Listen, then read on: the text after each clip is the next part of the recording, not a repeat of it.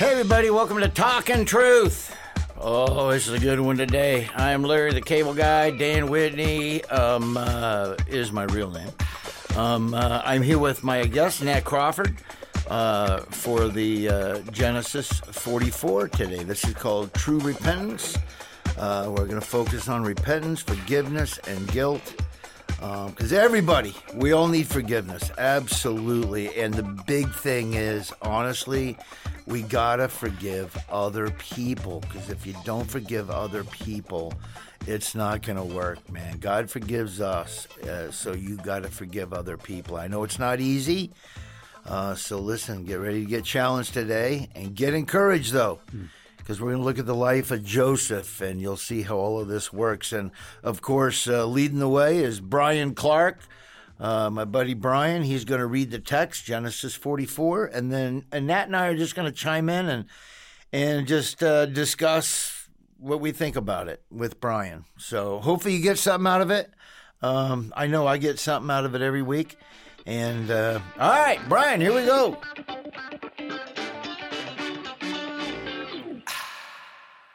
All right.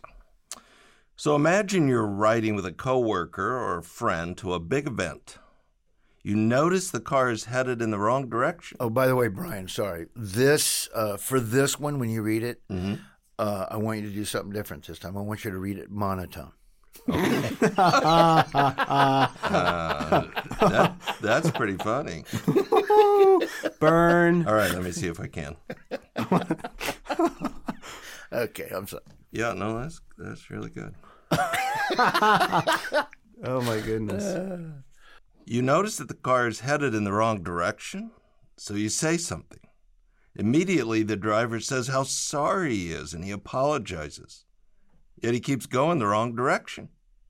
When you point it out again, he cries and says how sorry he is, but he keeps going the wrong direction.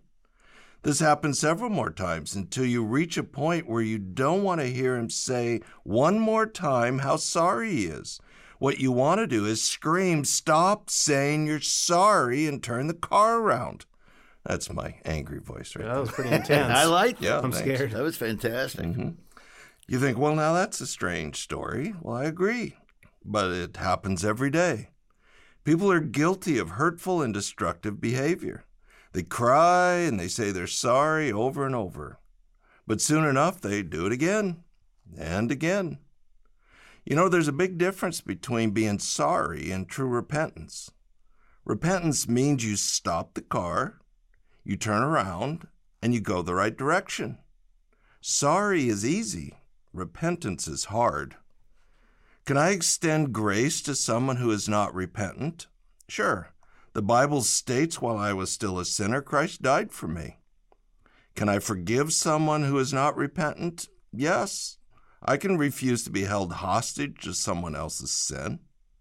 Can I restore or reconcile a relationship with someone who has deeply wounded me and is unrepentant? No. That's not really going to work. Relationships require trust, and for trust to be restored, true repentance is necessary.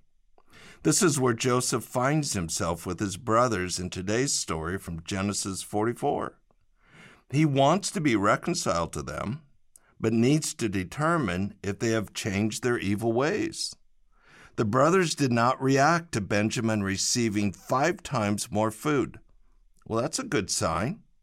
Then the house steward filled their bags with grain, but Joseph took a special cup and he hid it in Benjamin's bag. The brothers left with Simeon and Benjamin and went on their way back home relieved. Joseph waited a bit, then instructed his house steward to go out and track down his brothers. Ask them why they had returned evil for good by stealing Joseph's valuable cup. Of course, this referred to far more than the cup. They had returned evil for good most of their lives. The house steward caught up to them and accused them of stealing the cup. Of course, the brothers were offended that such an accusation was made. They invited the steward to look through their bags, offering that if anyone stole anything, that person should be put to death. The house steward went from oldest to youngest. No doubt the tension was high. Then he found the cup in Benjamin's bag. The brothers tore their clothes, exactly as Jacob had done when he learned of Joseph's death. This was the moment of truth. If the brothers hated Benjamin as they had hated Joseph, this was their chance to be rid of him once for all. They could tell Jacob it was Benjamin's fault for stealing the cup. But instead, the brothers made the decision to return to Egypt with Benjamin and face the consequences together. They returned to Joseph and fell on their faces before him, fulfilling one of Joseph's dreams. The brothers determined God must have put the cup in the bag. It was his way of judging them for their sin. They were getting what they deserved after what they had done to their brother Joseph. But Joseph gave them one more test. He told the brothers they were all free to go, except for the one who had stolen the cup. Joseph gave them one more chance to be rid of Benjamin and set themselves free. Judah then gave what some scholars to believe the most impassioned speech in all of the Old Testament. He pled with Joseph for the sake of his father Jacob. Judah was not trying to save his own neck or his brothers, but his appeal was for the sake of his father who had experienced so much grief. Judah even offered to take Benjamin's punishment so his little brother could return home for the sake of his grieving father. As just a side note, by now the events of Judah and Tamar that we studied in chapter 38 had all transpired back home. Perhaps that experience had changed Judah for the better. Up until now, the brothers had never cared about their father or anyone else. They had lived their lives for themselves, and they had hurt a lot of people in the process. But in this moment, it was evident to Joseph something dramatic had changed his brothers. They were not the same selfish, evil men they had been before. I mean, people do change, which sets up the long-awaited reunion in the next episode. Maybe you identify with the brothers in this story, and you recognize it's time to truly repent of some area of sin. It's got to be more than merely being sorry. It's time to put a stake in the ground and be done with that sin. Or maybe you identify with Joseph in the story. Someone has wounded you deeply, but God is calling you to forgive, to extend grace, maybe to even try to restore the relationship. I mean, people do change. That's what the gospel of Jesus is all about. Let's bring in Dan and Nat. Let's talk about this.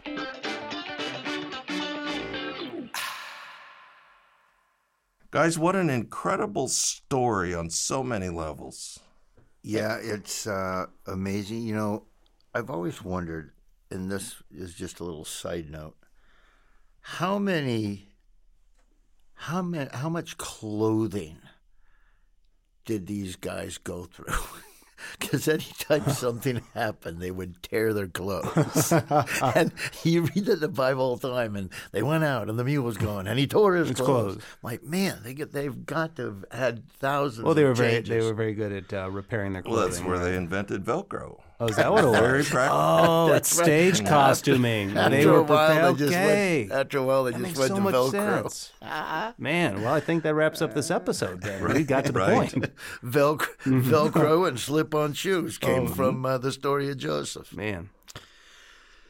You know, I think this is such a good story to wrestle with because, you know, your illustration of that at the beginning was excellent. How many times have we experienced or have we been the person who recognize that maybe we're on the wrong path, but we get caught, we say we're sorry, but then we just keep doing it. And I think that is the difference between repentance and the flippant I'm sorry, or maybe even potential regret or remorse. It's that realizing that what you've done is in fact wrong, that you know that the actions you've taken have caused harm and you regret it, you mourn it. You know, we talk a lot about that with our kids. We've got 3, teen boys and a younger child, and when they get caught, they're sorry. You're right. I'm sorry. Well, why'd you hit your brother? Well, he deserved it. Oh, he did? And then, are you going to do it again? No, but can I please still have my thing? Well, let's talk about it. And then 5 minutes later, they go back and hit the brother again. I'll be honest, I wanted to punch his kids. Well, you know what I'm talking about then. You know. Yeah, he totally gets it. Mm-hmm. But again, the difference would be that when you are repentant, you actually acknowledge truly what you've done, who you've harmed, the cost of that decision, and now you're turning around in your illustration to not do it again. That is a difference, I think, between those two things, and we're starting to see that unfold in the story. Absolutely. I was only kidding, by the way. You have wonderful kids. Yeah, you're going to get the note from my lawyer, by the way. Yes.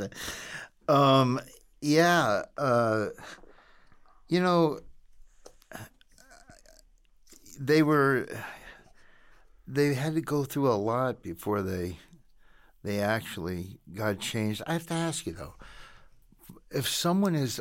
Now, I'm taking this from I think a lot of people would have this question. I think that a lot of Christians have certain things they struggle with, whether it be overeating, alcoholism, whatever, okay? Say a person was saved. They repented from, I'm not getting drunk anymore, I repent, blah, blah, blah. And 6 years later... something happened and they got hammered. Oh, I should have never. And then I'm not doing this. I'm repent of this. And then they're good for another year and a half. My question is,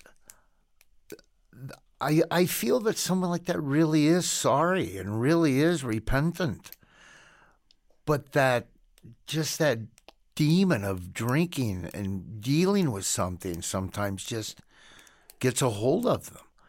I mean, do you tell that person, well, you weren't really saved to begin with? Or do you just tell them, I mean, what would you say something to somebody like that? You're not putting on the armor, you're not, you know what I mean? Well, I would never tell them that they aren't saved. I mean, if they understand the gospel. Right. But you're right, Christians struggle with things, and everybody's got their own stuff, and those addictive issues can be really powerful. But I think there's a difference between someone who faces it, and maybe they do go years without drinking in this case, and then something happens, and they kind of default back to it. And I think they have to face into it and try and figure out what happened and move forward. But whether it's an addiction or whether it's greed or whether it's fear or anxiety, the issue, so like confession, the actual word confession means to agree with God. Yep. Right. So it's the idea of getting serious about this stuff. It doesn't mean perfection, and it doesn't mean there aren't going to be times when we go back and we have to face it again. Right. But if I'm going to confess, if I'm going to agree with God that something is sin, then part of what's implied in that, then it needs to stop. I can't just keep sinning in the face of God and it not bother me.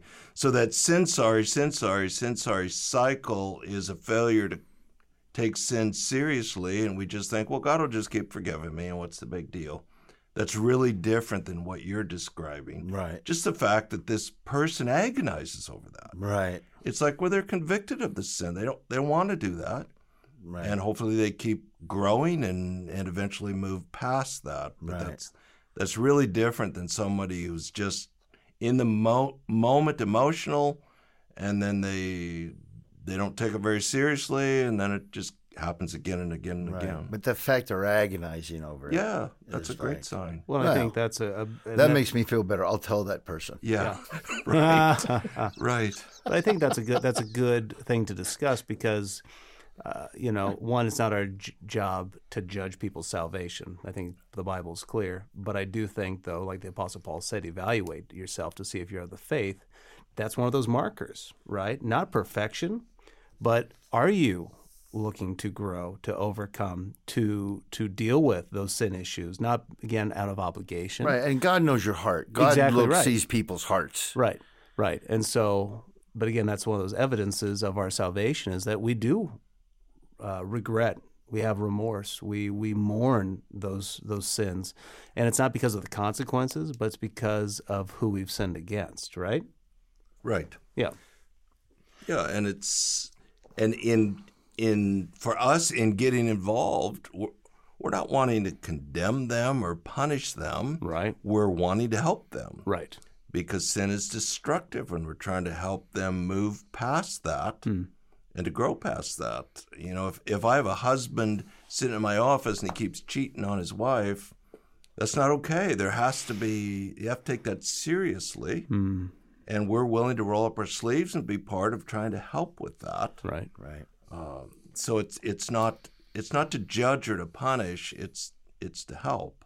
Right, which I think is a good point to remember. Even God in his discipline for us is not, again, to shame or to humiliate or to crush us, but it's to help us become everything he saved us to be. That's a beautiful picture of his love for us. But the forgiveness, with Joseph forgiving his brothers after what they did to him, and the way that they changed. I mean, that's the whole key to everything. You know, Jesus forgives us. So, yeah, we should forgive. It's hard, but you have to forgive people. And not only that, when you talk to people that say, you know what, I felt like a rock was lifted off of me when I forgave so-and-so. Even if they didn't forgive me back or whatever, once I forgave them, whole different, my life just opened up differently. Yeah. When you hold hate and you hold grudges, it'll ruin your life. It's bad for your health. So forgiveness, that's what Jesus wants us to do. It'll definitely change your life. That's a fact. Yeah, there was a movie from the 80s with Robert De Niro called The Mission.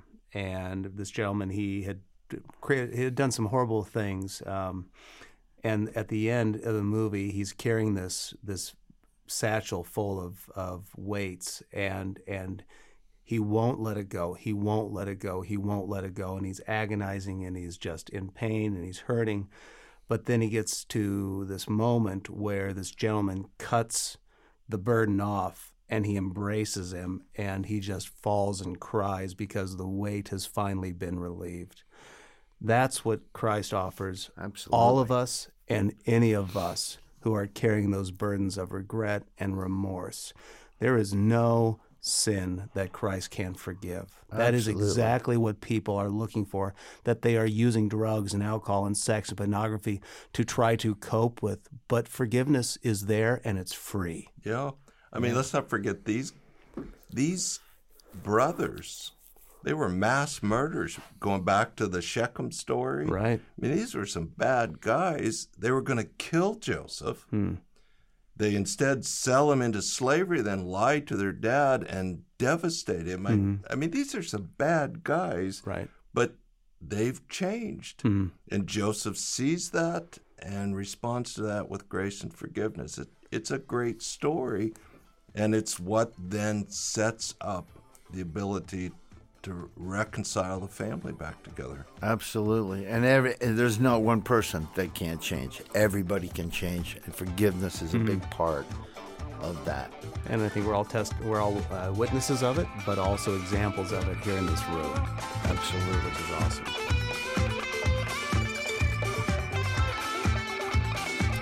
Hey everybody, Brian here. You know, I really enjoyed doing this podcast with Dan and Nat, and I pray that it's been an encouragement to you today. We'll be back again next week with more on the Joseph story. But before we go, I just want to mention that I've written a companion study for this series. It's called Unstoppable Grace, and includes the scripture for each study, along with some insights and a few questions to help you consider God's grace in your life. To To get your copy of Unstoppable Grace, visit our website at talkandtruth.com.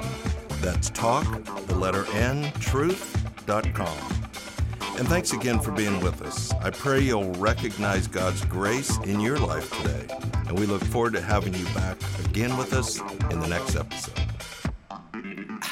Get her done.